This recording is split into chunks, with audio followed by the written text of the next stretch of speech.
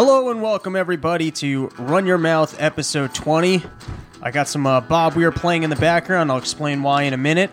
So sadly, Yussel is out this week.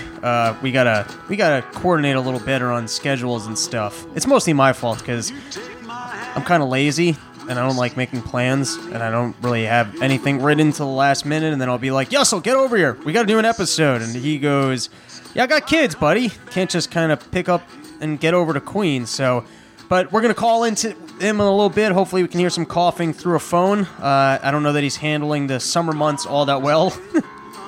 Hot weather comes and the big man gets sick, but we'll give him a call in a little bit.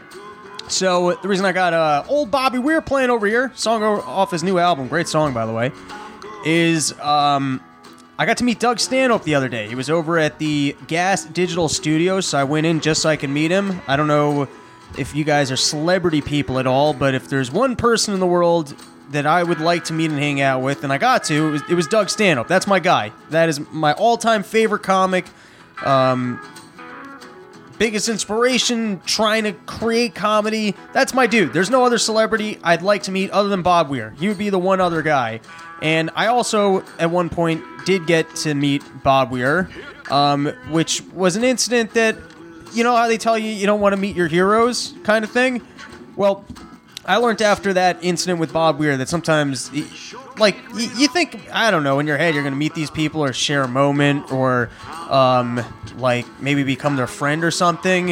And then I realized they're people too. I'm not even cool around normal people. Or, like, if there's some hot chick and I'm not going to make great conversation with them, like, do you really think you're going to meet some celebrity hero of yours and be cool in any shape, way, or form? It's not going to happen.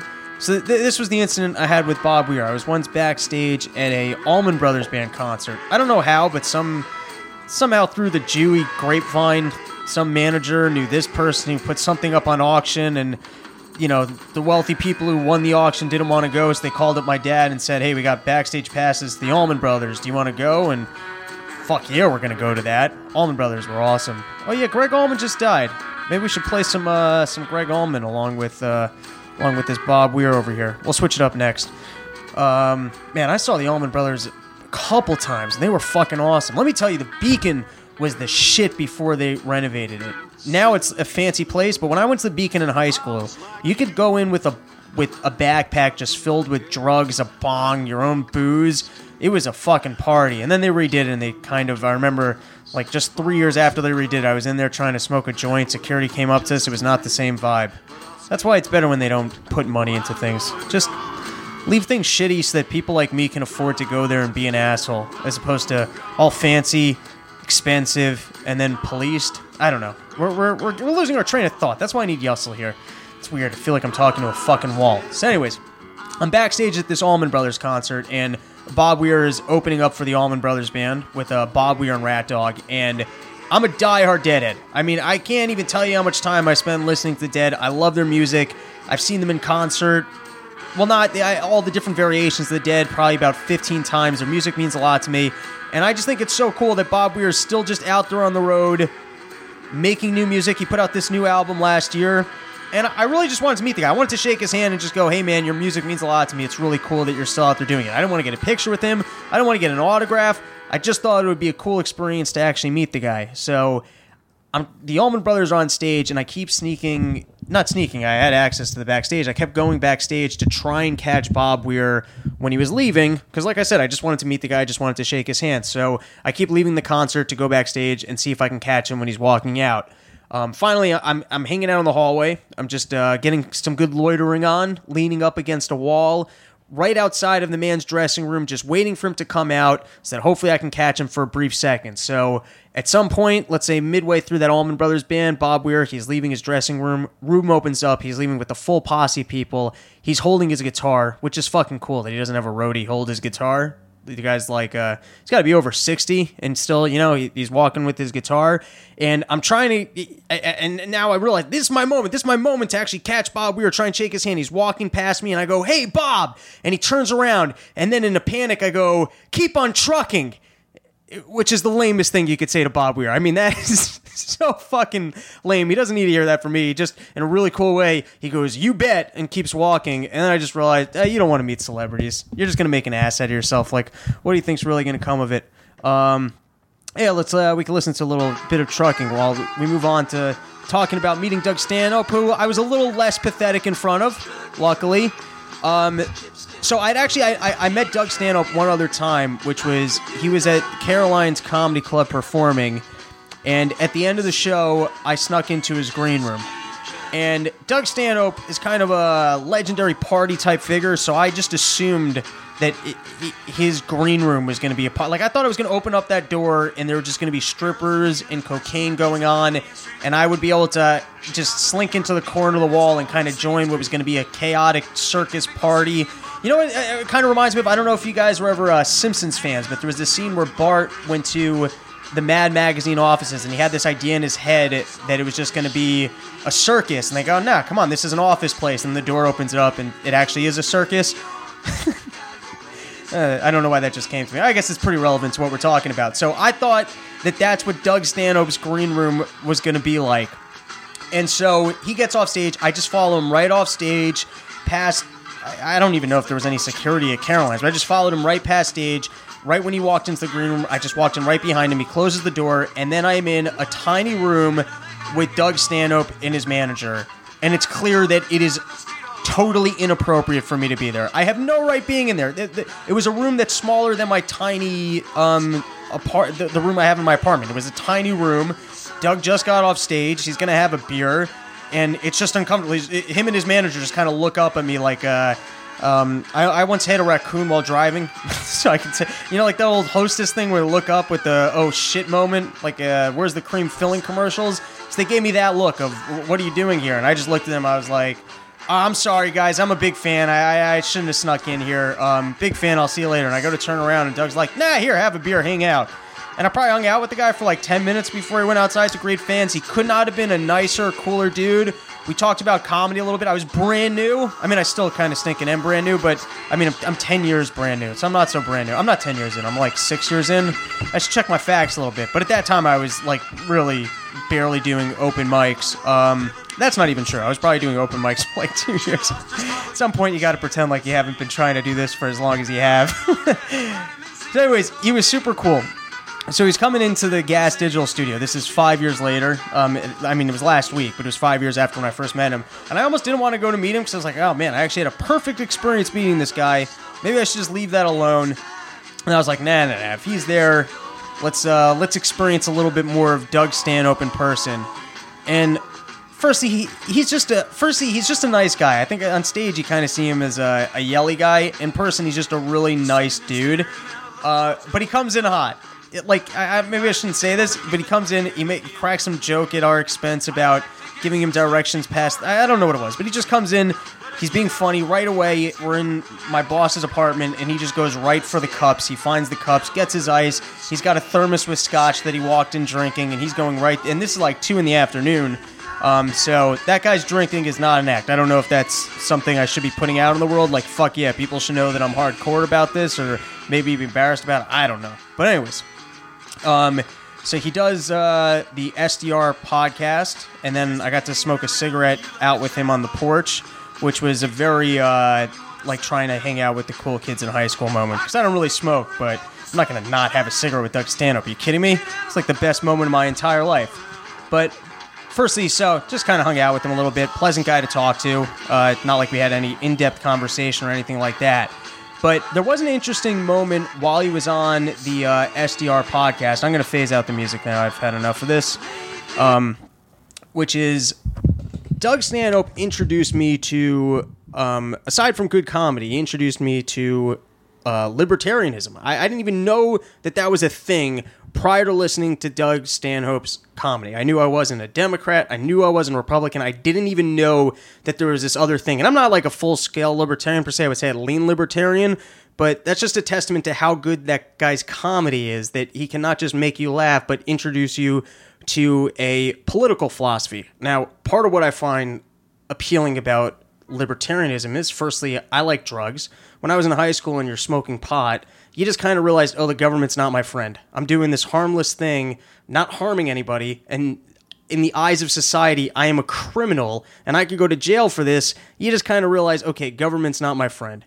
Next is, I was reading in college, I just always kind of had this feeling that our usage of debt in this country is ridiculous, and I couldn't quite wrap my head around the entire picture of how flawed and corrupt the system was. But one of the things that happened while I was in college is you had the housing market collapsed, and you had all those hedge funds and banks that needed to be bailed out because of all the money that they lost in the subprime mortgage crisis.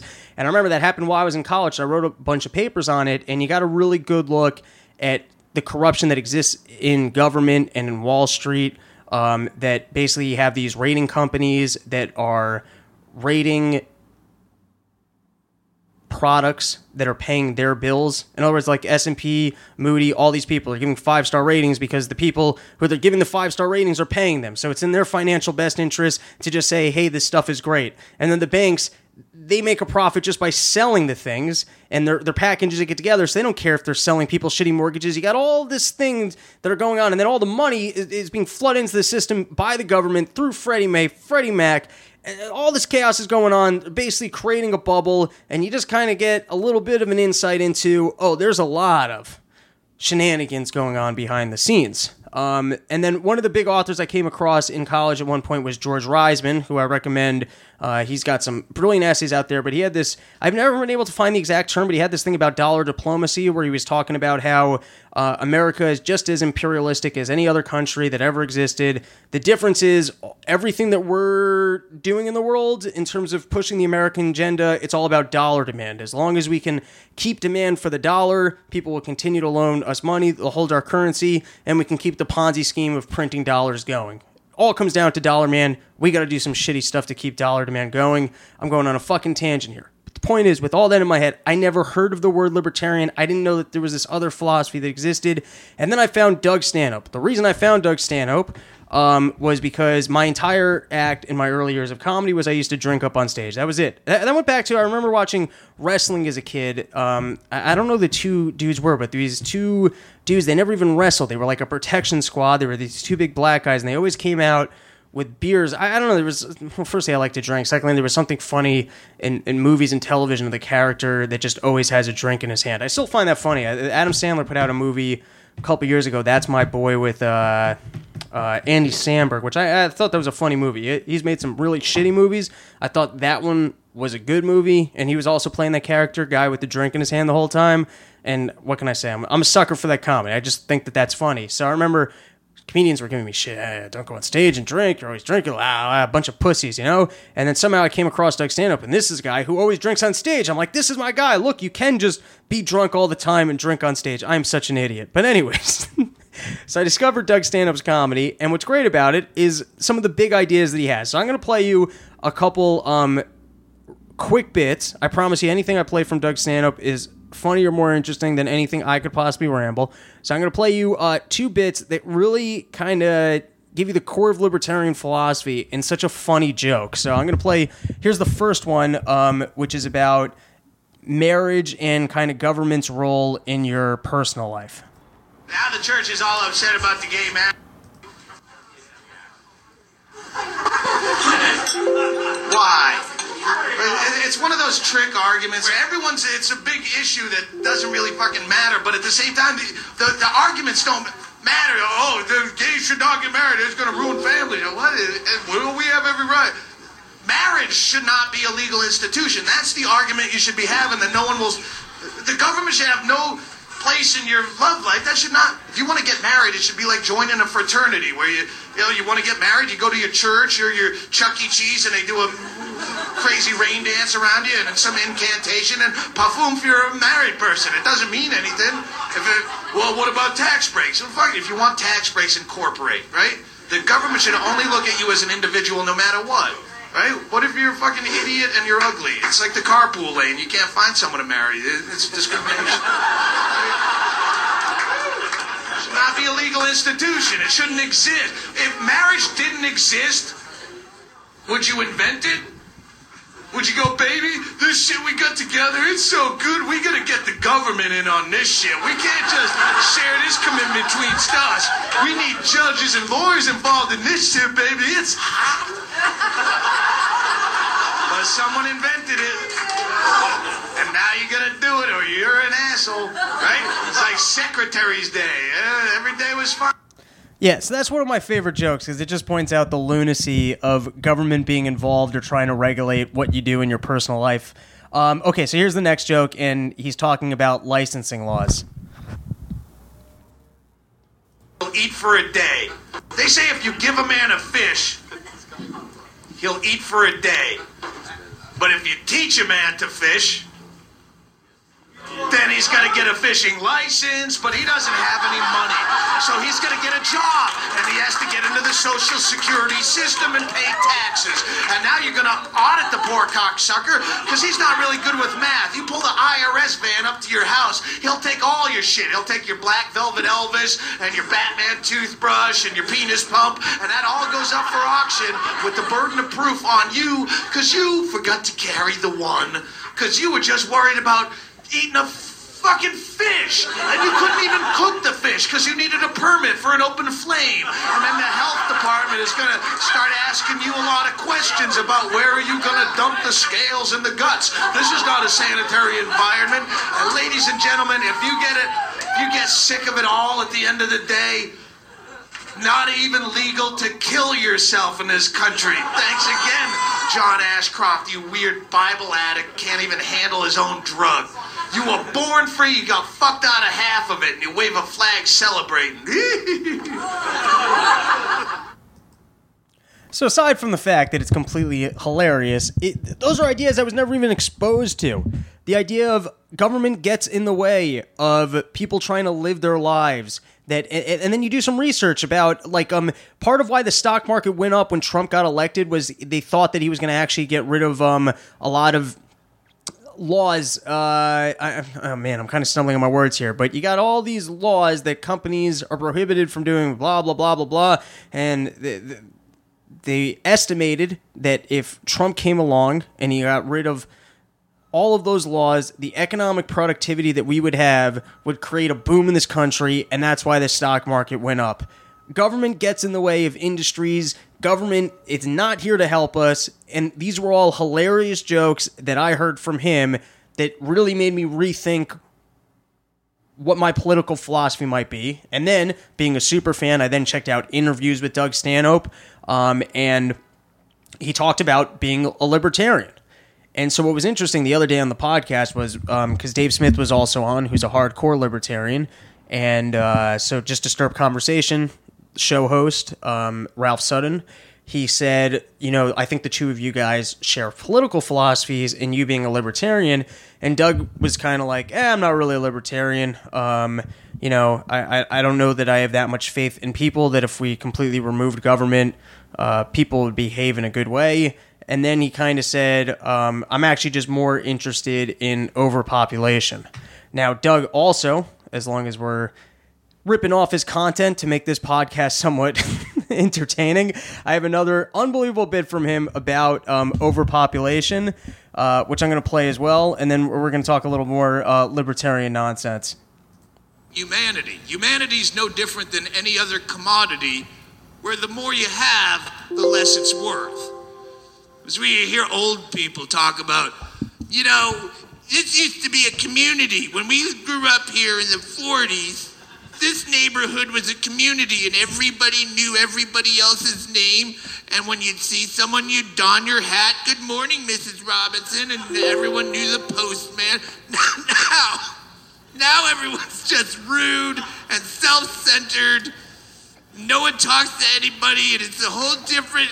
You know why, lady? Because when it was a fucking cool, nice neighborhood, you had fucking 10 kids, and they all had fucking 10 kids, and now it's just a concentration camp of fucking people, and you've fucking devalued the currency, and the people aren't worth any. It's the same, like, if you had a kitten at home. Imagine you had a little kitten at home, and it gave you great joy. "Hello, Mr. Bimbles, how was your night?" I went out with Kevin, and he still doesn't want to have a commitment, but I don't need a commitment because I have you. You're all I need, Mr. Pimples. You get actual joy from that kitten. Imagine if you went home tonight, all of a sudden, there's 675 kittens in that same one-bedroom apartment. You'd be going, motherfucking kittens everywhere. I'll fucking kill, goddammit. Kevin, get my golf shoes. We're fucking killing kittens tonight. I will twist your goddamn neck until your eyes come out. You motherfucker, I will hang you Apocalypse Now style from the doorknob to warn other kittens. Kittens not worth shit anymore. You've made it worthless by making too many of the fucking things. So it happens to be he's got quite a few bits on the overpopulation thing. But at first I was a little taken back by the fact that he was disassociating from being a libertarian, because to me he was such a libertarian hero and he really opened me up to a lot of those ideas. But I think he's just more concerned about overpopulation. He's taken up that cause a little more as being the single issue that we need to address in terms of improving humanity. So while it was a little disappointing, wow, what a thrill to meet the guy. And there you got a little comedy education of what I think are some of the best bits ever. And as long as we're ripping off other people's comedy to give a little comedy education and some of the best bits about government ever, I have a quick joke from Nick DiPaolo, and then we're going to move on into our next segment.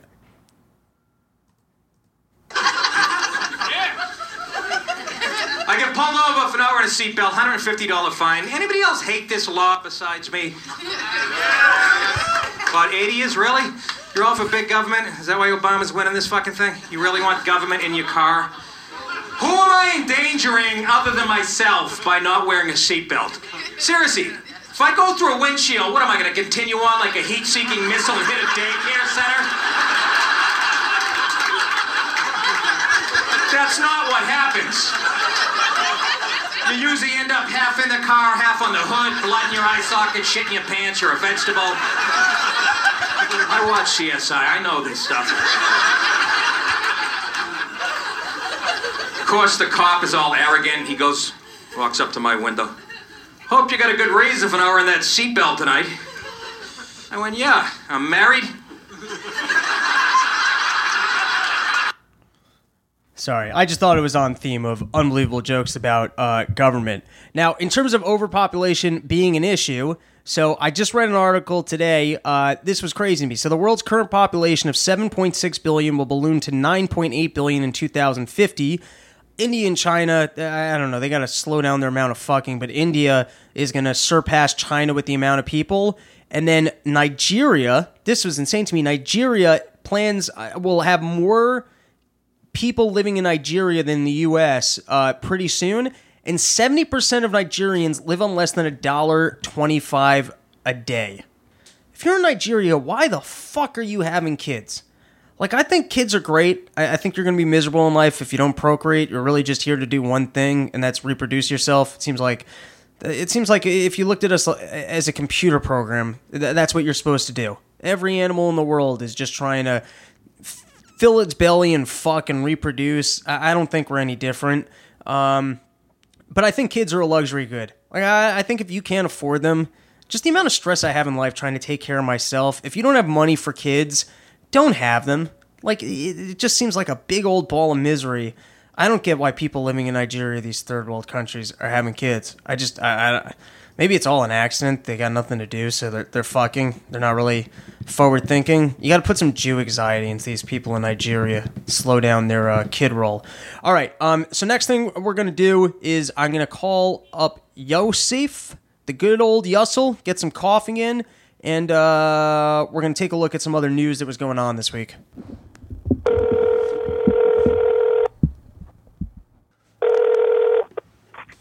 Hello? Mr. Yussel. Yes. What's up? You're live. You're on air. Nice to have you back. What's cooking? What is cooking? Nothing's cooking. Can I tell you, this call... Cooking's been done. Wait, what was that? Can I what? Oh, no. Were you saying something? I didn't mean to cut you off.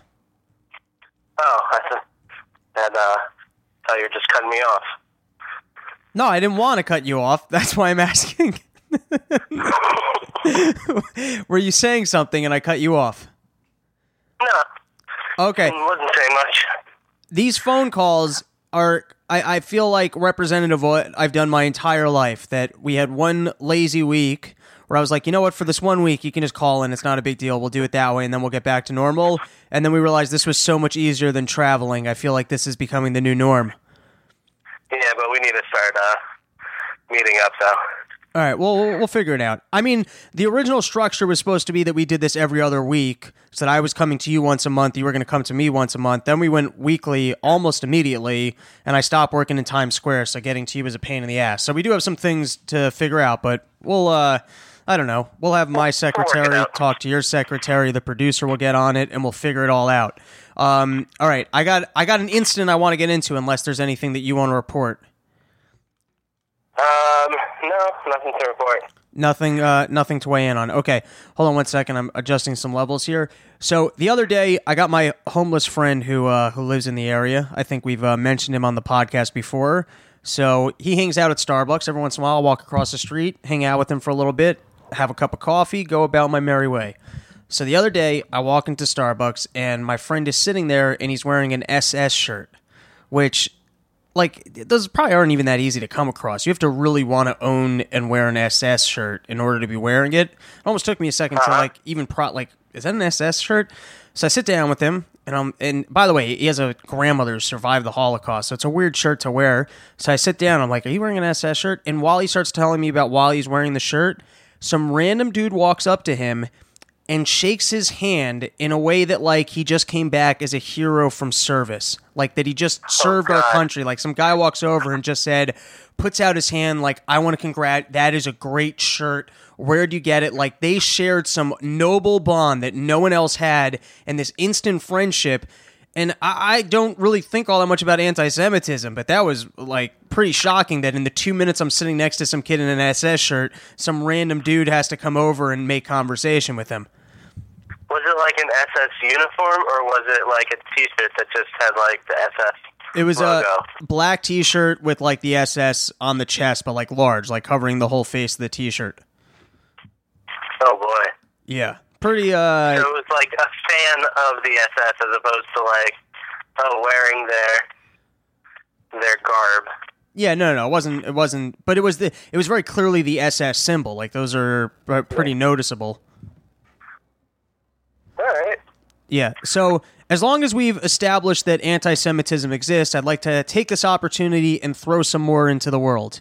El Al is hands down the world's worst airline. I haven't flown all that much, but every time I've ever flown on El Al, miserable experience. When's the last time you went to Israel? 5 years ago. 5 years ago? I think I went on El Al. And how I traveled from London. It's possible that I didn't, but it's very possible that I did. I don't remember exactly. How was the experience overall? Do you find them to be a worse airline than other airlines, or you're indifferent on this? Pretty indifferent, but lean a little towards it being fine. Okay. And their security is like really fucking good. That's true. There's okay. So anyways, I've had this experience when you get on El Al that they have Hasidic Jews that don't want to sit next to women, which, by the way, they just banned that. Like, if you're a Hasidic Jew, you get on a flight, they won't let you switch seats because you don't want to sit next to a female.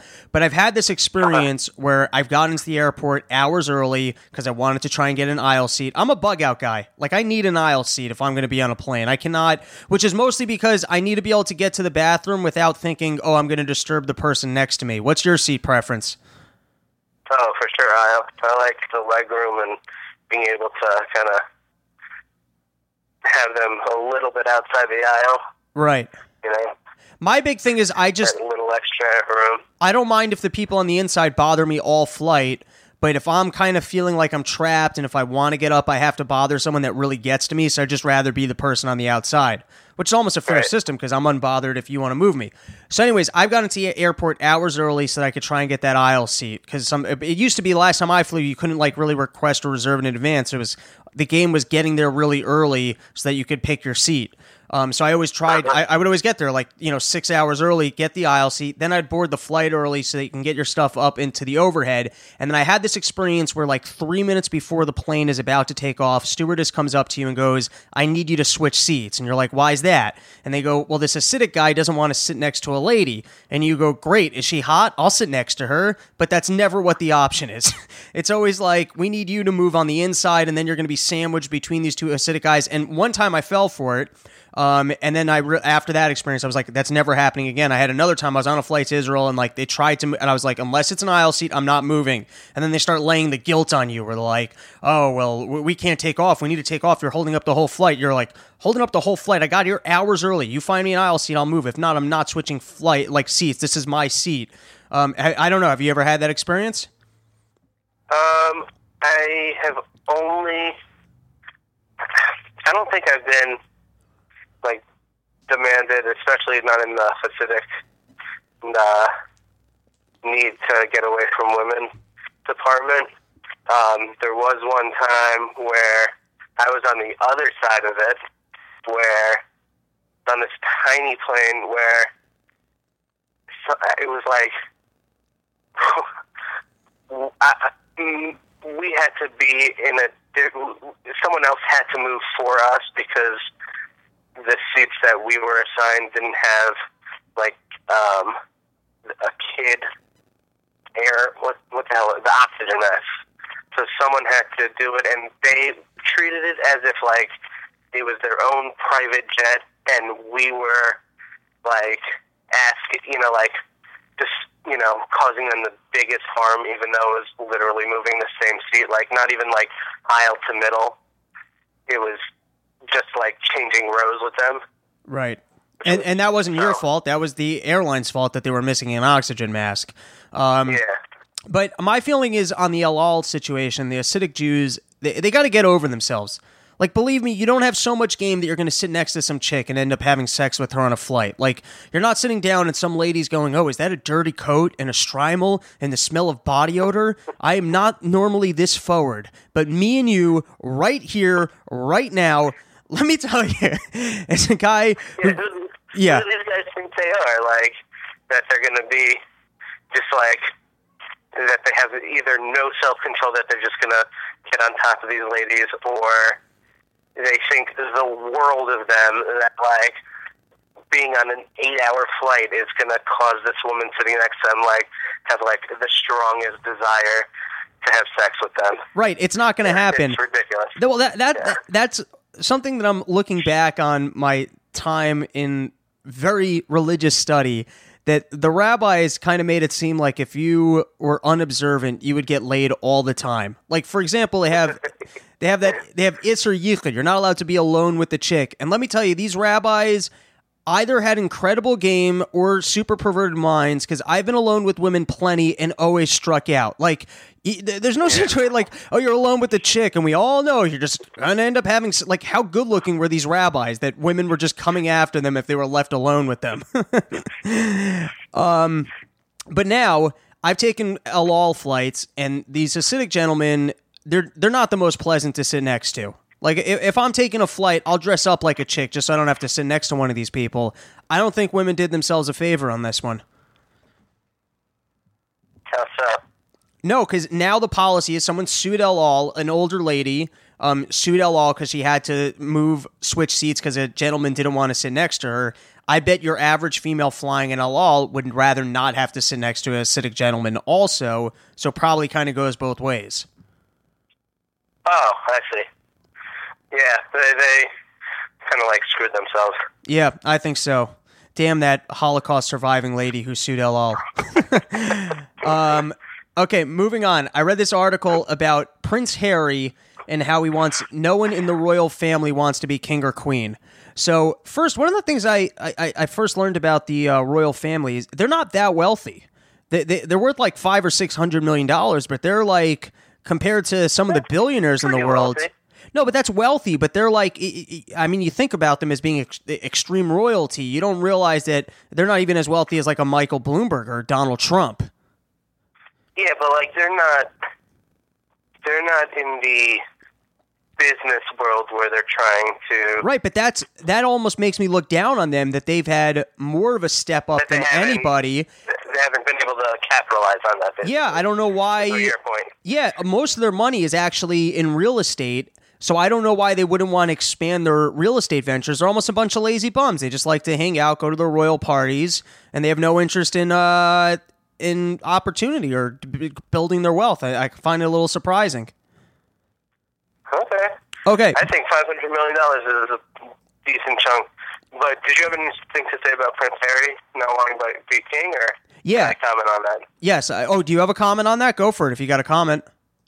Well, the thing is, like, I find him saying that it's like, well, the chances of you becoming king, before you're like 90 are pretty slim.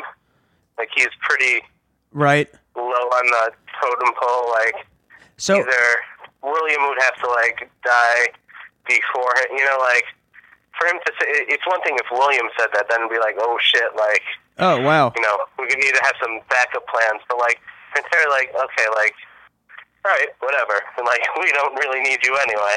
That's Firstly, it's shocking to me that you actually know this much about the royal family. But the quote, I mean, it was just a headline, so headlines can be wrong all the time, but I'll read this. He actually suggested that none of the royal family wants the throne, so that when the queen dies, him, his brother, no one really wants to take up the post, which is pretty surprising. I mean, I don't know that he can speak for his brother, that his brother's not interested, but that's what the article was suggesting. Their father comes first. I don't know anything about them. Here was the line that I thought was ridiculous. So he added that if he were to have children, they would have an ordinary life, saying, even if I was king, I would do my own shopping. As if shopping is ordinarily life. Like, there's nothing normal about not having to work all week and then just doing the fun luxury part. Like, he's saying that, like, oh yeah, that's pretty fucked up. That's normal life to him is, I'll go out and do my own shopping. That's what people like live to be able to do. Yeah, that's the fun thing that people live to do on the weekends that they try and work all week so that they can go do. Like, that normal life, sure. All right. Oh, what a jerk. Now, Bill Cosby, off the hook. I mean, not in the court of... Firstly, what do you think of the... I'm kind of... in the overall, a fan of the court of public opinion. I like the free market. I like the idea of, like, I see the negative to it. You had like those Duke kids who got accused of rape. That was like 20 years ago, but I remember that incident, and then it turned out that it was totally not true. So there is something to be said for, let's actually go to court, provide evidence, and seek through the facts, as opposed to just having a witch hunt and everyone, people are a bunch of dummies. They could be misled and they could yell things. I don't know. What's like your general opinion of the court of public opinion?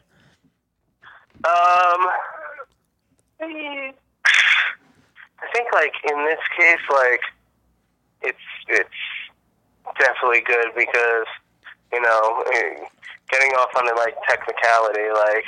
You mean because there's some degree of justice, like, and that... Yeah, I think even he would admit, like, okay, like, yeah, I did some questionable things, and if he's being judged by, as you're saying, like, the court of public opinion, like, people are just going to think that, he's a dirtbag, and, like, that's the way he's viewed, as opposed to how it was ruled, where, like, oh, okay, like, we can't really prove exactly how this went down, and, basically, like, you're off the hook. Right. So I'm actually... Like, you can't really be, like, off the hook with the general public. Right. I'm kind of a fan of the court of public opinion as well. Because, like, for example, I was reading an article a couple weeks ago about Bernie Madoff's wife, that she lives in Greenwich, but she's kind of surrounded by people that her husband ripped off. And that's a consequence. Like, she used to live a very glamorous life. Now she can't even really interact with people in a normal way because even though she's not guilty of anything, she's just kind of disliked. And I guess that is a factor, the same way of justice being served and preventing people from doing crimes. I think the court of public opinion, everyone kind of wants to be cool, respected by their peers, or well-liked. And if even things that you can't be prosecuted for just make it to the court of public opinion, that is a consequence. So in the overall, I think I do also see the negative of that. If you never have to go to court and prove anything, like, who are we to maybe judge our fellow man? But I think in the overall, I'm pro it. I'd have to give it a little more thought. But what do you think? No, I think like justice still has to be served to some degree. Like, it still has to go through courts for like major stuff. But like, obviously, like, you can't say like, oh, you have to, feel positively about me. Like, that's just, because it was ruled that way.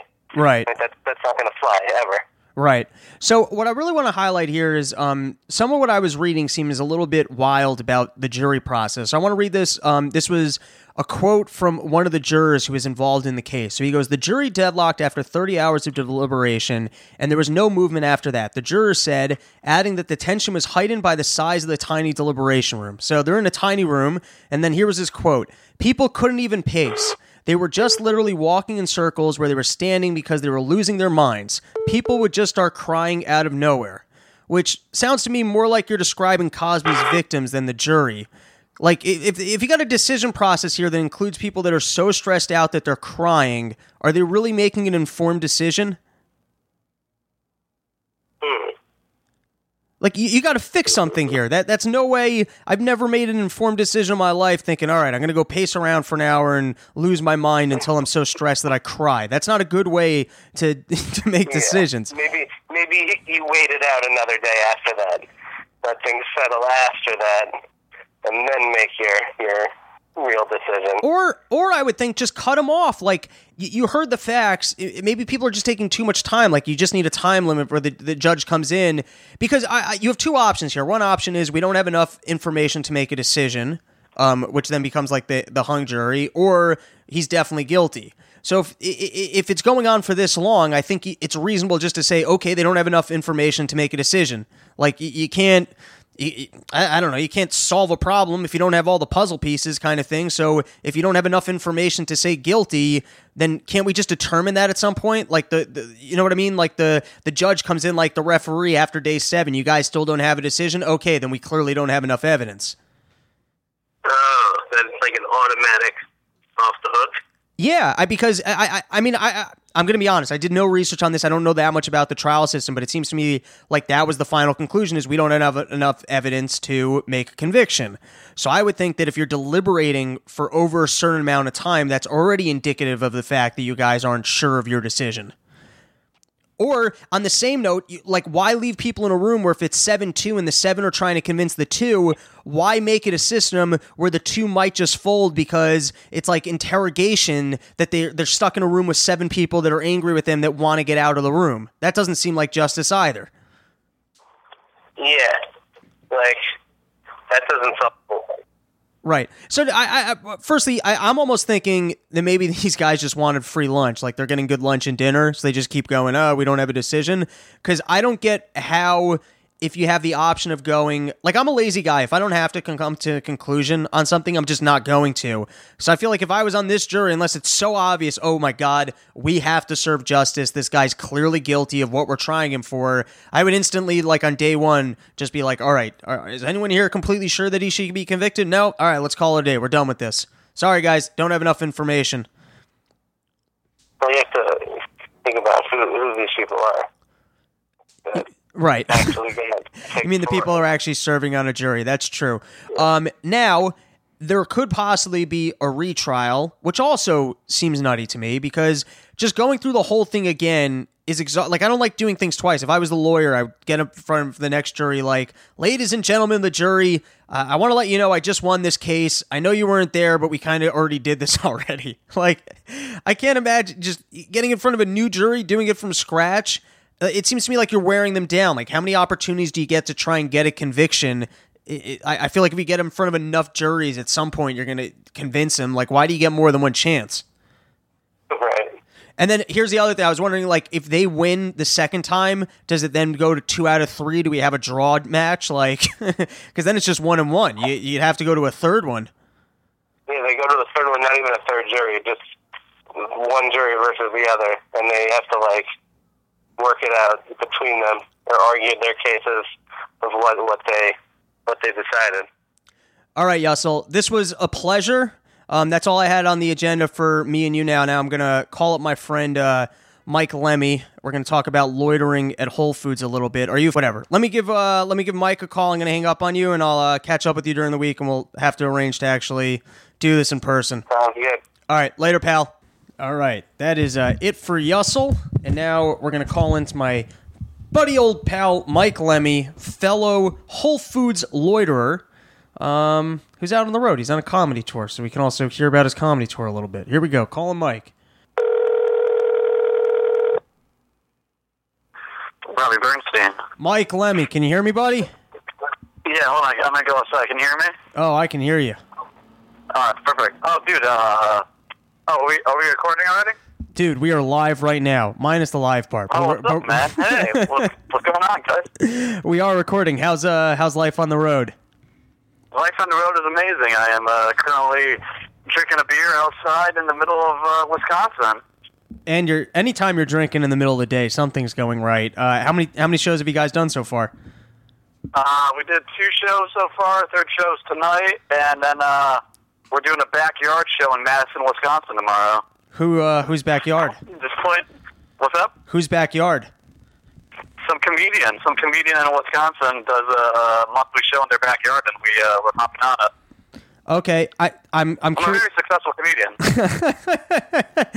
I'm curious to know, how is my good friend, my best friend, Seth Zakula's act coming across to these crowds? Oh, he's destroying, man. Is he? Killing it everywhere we go, man. They spread him the truth of Olive Garden nationwide. They love him, man. We did a rock club the other night, and just to have that big of a stage and to see him moving around the stage was amazing. Oh, that's so fun. So my listeners, they don't know who my best friend Seth Zakula is, but he's got one of the weirdest and funniest acts. Usually with comics, like, you can watch someone's act once and then that's it. But his thing is so nutty that it's fun every time, and he changes it up. So I'm happy to hear that it works outside of the Village. He's one of those comedians. Like, there's not a lot of comedians left now. Like, you just have to go see them live. Like, you can't.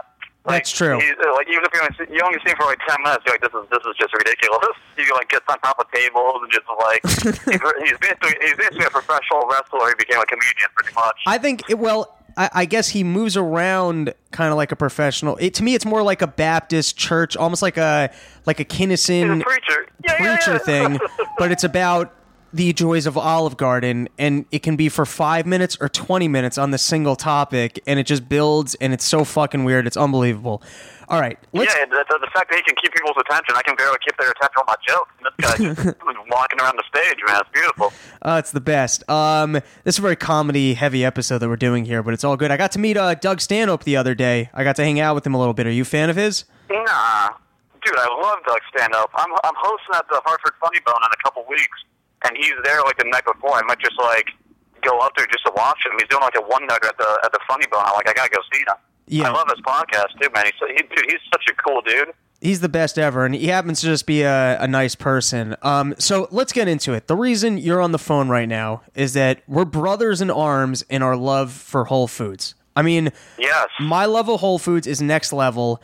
I am a top-level Whole Foods loiterer, and like me, you're concerned that with Amazon taking over Whole Foods, they might end our party parade. I'm worried about it, man. Like, I quit my day job a month ago, and like I used to spend like, I quit my day job now playing backyards in Madison, Wisconsin, baby. So things are going well. You need Whole Foods now more than ever. Whole Foods is practically your office. Yeah, so I used to spend 8 hours a day in a cubicle, and now I spend 8 hours a day in the Gowanus, Brooklyn Whole Foods. And like that, dude, that is my office, and I love it. And I'm hoping Amazon doesn't like start like putting time on like how long you can stay there, or like charging you for sitting at a table. I don't know.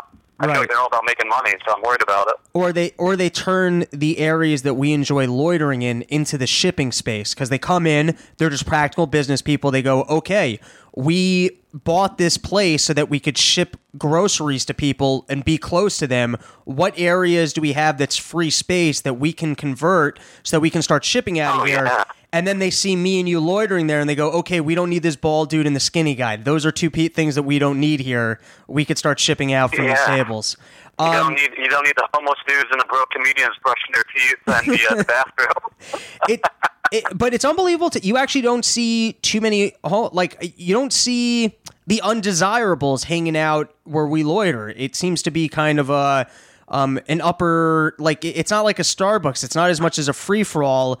Well, that's the one we're going to get deep into Whole Foods right now. The one in Union Square has like some of the sketchiest human beings just wandering around there. They have a security guard in the bathroom, like late at night. Like you walk in there and there's just a dude sitting in the it's like a bouncer waiting for you to get into the bathroom. It's insane. Oh, because the one that we were hanging out does not have that at all. So first thing... No, that depends on the neighborhood. So first thing, I want to give a breakdown of why Whole Foods is the greatest thing in the world. So the first thing that you could start with is just the fucking food. I mean, off the bat, that salad bar at the Whole Foods... What's the one I like down on Houston Street, right? Houston Street, baby. Come on. Houston Street. Come on, man. You're a New Yorker, bro. Come on. Thank you. Thank you for the correction. That salad bar, to me, is the best restaurant in all of Manhattan. You go in there, you pick exactly what you want, you load it up, it's $10. If I dated, that would be my date spot, without question. Dude, it's just a great place. You can go buy delicious food. You can loiter there for a couple hours. You can charge your phone. You can use the internet. You can brush your teeth in the bathroom. I do that all the time. I'm a pro comedian. I have nowhere else to go. Wait, you actually... It's an amazing place. You get like cheap burritos, like $7 burritos, fill you up for the whole day. They're healthy too. I'm in love with this place, man. I should have quit my job years ago. If I had known that I could just live at a Whole Foods, I never would have worked in an office. Do you actually... Dude, I have a laptop. I'm doing business from Whole Foods, bro. Like I'm posted up there sending out business email. Do you actually brush your teeth in that bathroom? Dude, I brush my teeth in so many bathrooms, bro. You don't even know. You don't even know. I just carry a toothbrush and toothpaste around with me, and every time I'm in a coffee shop, I brush my teeth everywhere. Listen, I'm unemployed, I'm broke, but you don't need to have bad breath at the same time. Right. It's funny because I've actually had homeless comics on the show before, so people are going to think you just have too many comedians living in your apartment that you have to go elsewhere for access to running water. I don't know how your listeners feel about this, but I can't get anything done in my apartment. Like as soon as especially living in New York, like it's such a small space, and I have so many roommates that as soon as I wake up, I want to leave to go be productive. So that's why I go to Whole Foods, because it does feel like a little office. Right. No, you don't have to tell me about not being productive at home. But let's talk about the bathrooms. Firstly, their bathroom access is phenomenal. Secondly, their bathroom is not just one small bathroom. It actually has two shitters in it, and they keep it clean so often you frequently have to wait because they're cleaning it. That might be the best public bathroom in all of Manhattan, hands down. Are you going to argue with me on that? I'll give it to you, man. Dude, they don't even know about the one in Brooklyn. The one in Brooklyn's gorgeous, okay? The one in Brooklyn has 2 floors, and there's 2 different bathrooms on each floor.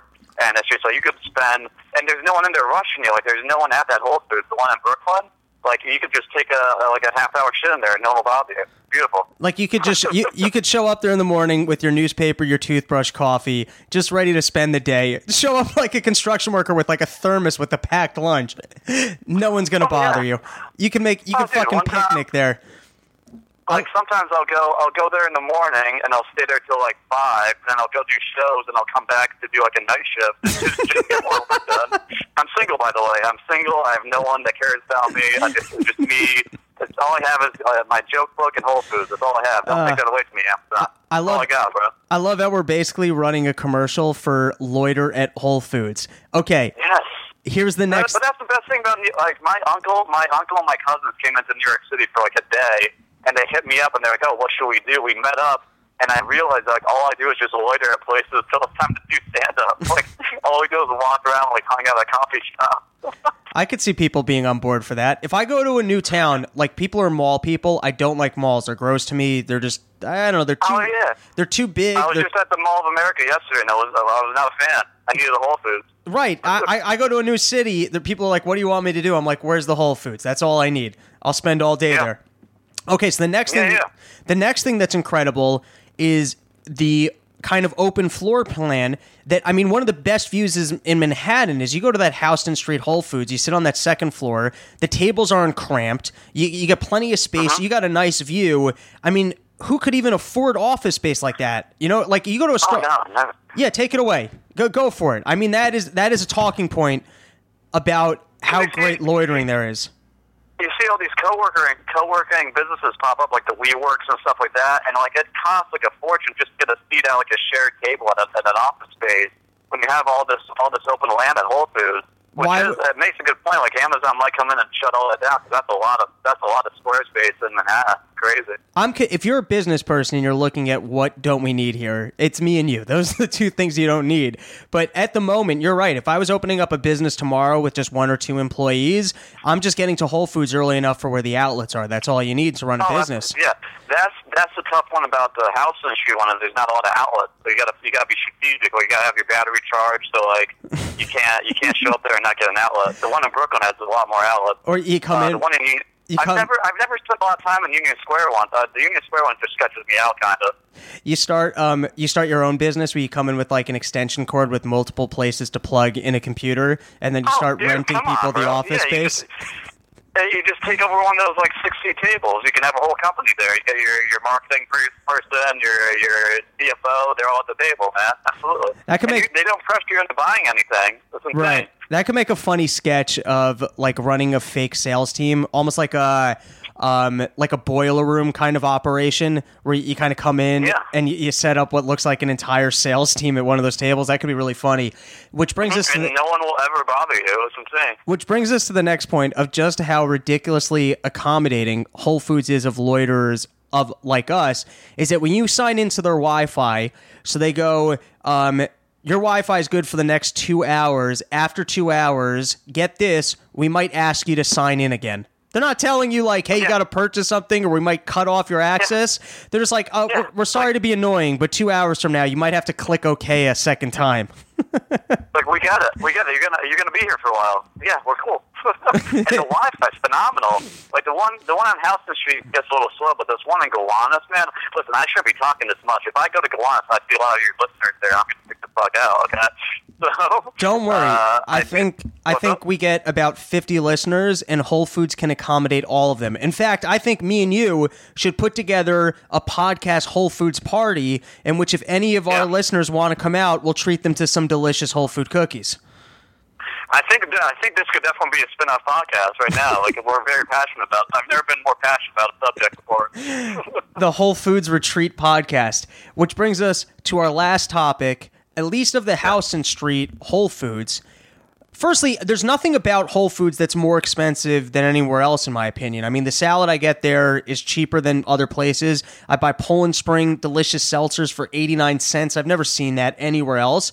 But the people that are there are fucking beautiful people. Me and you are the misfits. We're the ugly people amongst a world. I don't even. Well, speak for yourself, for instance. Come on, I'm doing a backyard in Madison, Wisconsin tomorrow. That's right. You got the skinny, long, fancy hair look. Like you could pull off kind of like rock and roll, but just got into heroin. You know what I mean? Thank you. That's the perfect way to explain your healthy, skinny thing. I know, man. Dude, you gotta check out the one in Gowanus, bro. There's so many hot chicks there. More than the Houston Street one? Yeah, but that's the thing about the one in Brooklyn. It's like hot chicks and then families. I don't know how families can afford to live in Brooklyn, but it's always like if you go there during the day, it's like a couple hot chicks and a bunch of like married couples with their like little kids. I'll hit on a single mom, no problem. That sounds like that might even be a better market for me. Oh, of course. Dude, you got to come to the Gowanus. Like, we got to do a road trip sometime. I'm into it. Well, we do live from the Gowanus Whole Foods. Right. Dude, you filmed an episode of Broad City at this one. That's crazy. Have you, I haven't tried hitting on women at the Whole Foods, but if you wanted an efficient place to go at 6:30 just to run numbers and be able to talk to 200 attractive women so you could find one who is going to say yes, that would be a good spot for that. Have you ever tried hitting on people at a Whole Foods? I have not, but it's so easy, man. You just walk up and be like, hey, do you know where, like, you get an outlet? Is there an outlet around here? Or, do you know what time place closed? I don't know. I feel like asking for an outlet tells them right away that you're poor and that you're just there loitering. So that's not a great strategy. I was thinking about this. What's your strategy, bro? I haven't tried this, but I thought maybe you walk up to some like super hot fitness chick and you're just like, "Hi, ma'am. Maybe you could help me out. I'm like trying to be less fat. You seem to know your way around here." That's the thing. That's the funniest thing about all this is I barely buy food at Whole Foods. You mean you mostly just loiter there? I'm never in like the grocery area. I'm always upstairs in like the lounging area. I rarely buy food at Whole Foods. I mean I don't do any shopping at Whole Foods. I'll drink their because I'll loiter up there. Their coffee's incredible, or I'll buy a salad. Great coffee. Yeah. So what can we do to ensure that Amazon doesn't ruin the one good thing that we have in New York City? Because if Whole Foods go, this might become unlivable. I think we have to handle this from the inside, dude. I think we have to start a podcast, get Whole Foods to sponsor it, and then make some money off of it. I think we got to handle this from the inside. We got to get inside Whole Foods, bro. We could be like the tree huggers and chain ourselves to some table as a protest. That could maybe make some publicity for us. Totally do that. If we do like a live stream from Whole Foods where we if Amazon starts to like mix stuff up, well, I'm totally down to do that. Comedians protest Whole Foods. Okay, here's the one thing that Whole Foods could improve upon. Their line situation is not great. Other than that, it's a perfect store. If they can... Oh, dude, the one in Union Square has like an express lane, and you should always go into the express lane because that moves faster than the regular lane. Like the one on Houston Street doesn't do this, but the one in Union Square, there's like 7 regular lanes and then 2 express lanes, and the express lanes always move faster no matter how many groceries go. The expertise that you have amongst the do you have any other Whole Food fun facts, Whole Food trivia that you could lay on us before I let you go? Wait, what was it? One more time. What was that? I said before I let you go, do you have any other Whole Foods fun facts that you want to share with our listeners? Every Whole Foods, I said the Whole Foods in Williamsburg, haven't even talked about this one. They have a great bar in like the basement, and the Whole Foods in Gowanus has an awesome like rooftop bar. So like it could be good date spots. Wait. It's kind of weird to suggest going to Whole Foods on a date, but the one in Gowanus is like a great bar, great rooftop, and there's so many other bars around there too, and it's cheap. Wait. The Whole Foods in Gowanus has a legitimate rooftop bar? Oh yeah, and they have like you can go out there in like the wintertime too. They have those heat lamps, and it's like a great view of Brooklyn. Okay, firstly, what's hilarious about that is that you could like literally you could start there. Downstairs is your office, and then go up to the bar at night. Like, there's enough going on there. You really never need to leave the Whole Foods. Oh, I never have to leave. Yeah. Oh, absolutely. Who are you talking to right now, Bert? They need a section with some treadmills or something. So you can really just move in. Oh, dude, I'd be down with that. I'm sure Amazon will do that. They put a gym inside the Whole Foods. They all have these like artisanal bars there too. It's like. Are the like so many different sections? Are the drinks at the bar like bar prices, or is it like everything else at Whole Foods where it's No, it's like reasonable price, man. It's like $7 for a glass of wine, or like $6 for a beer. It's like pretty reasonable. It's cheaper than the actual food at Whole Foods. Yeah. Wow, that's gonna be. Can you take salad bar up there? They have like craft beers and stuff too. Like it's all like pretty unique drinks. All right, we gotta get like a double date going to Whole Foods.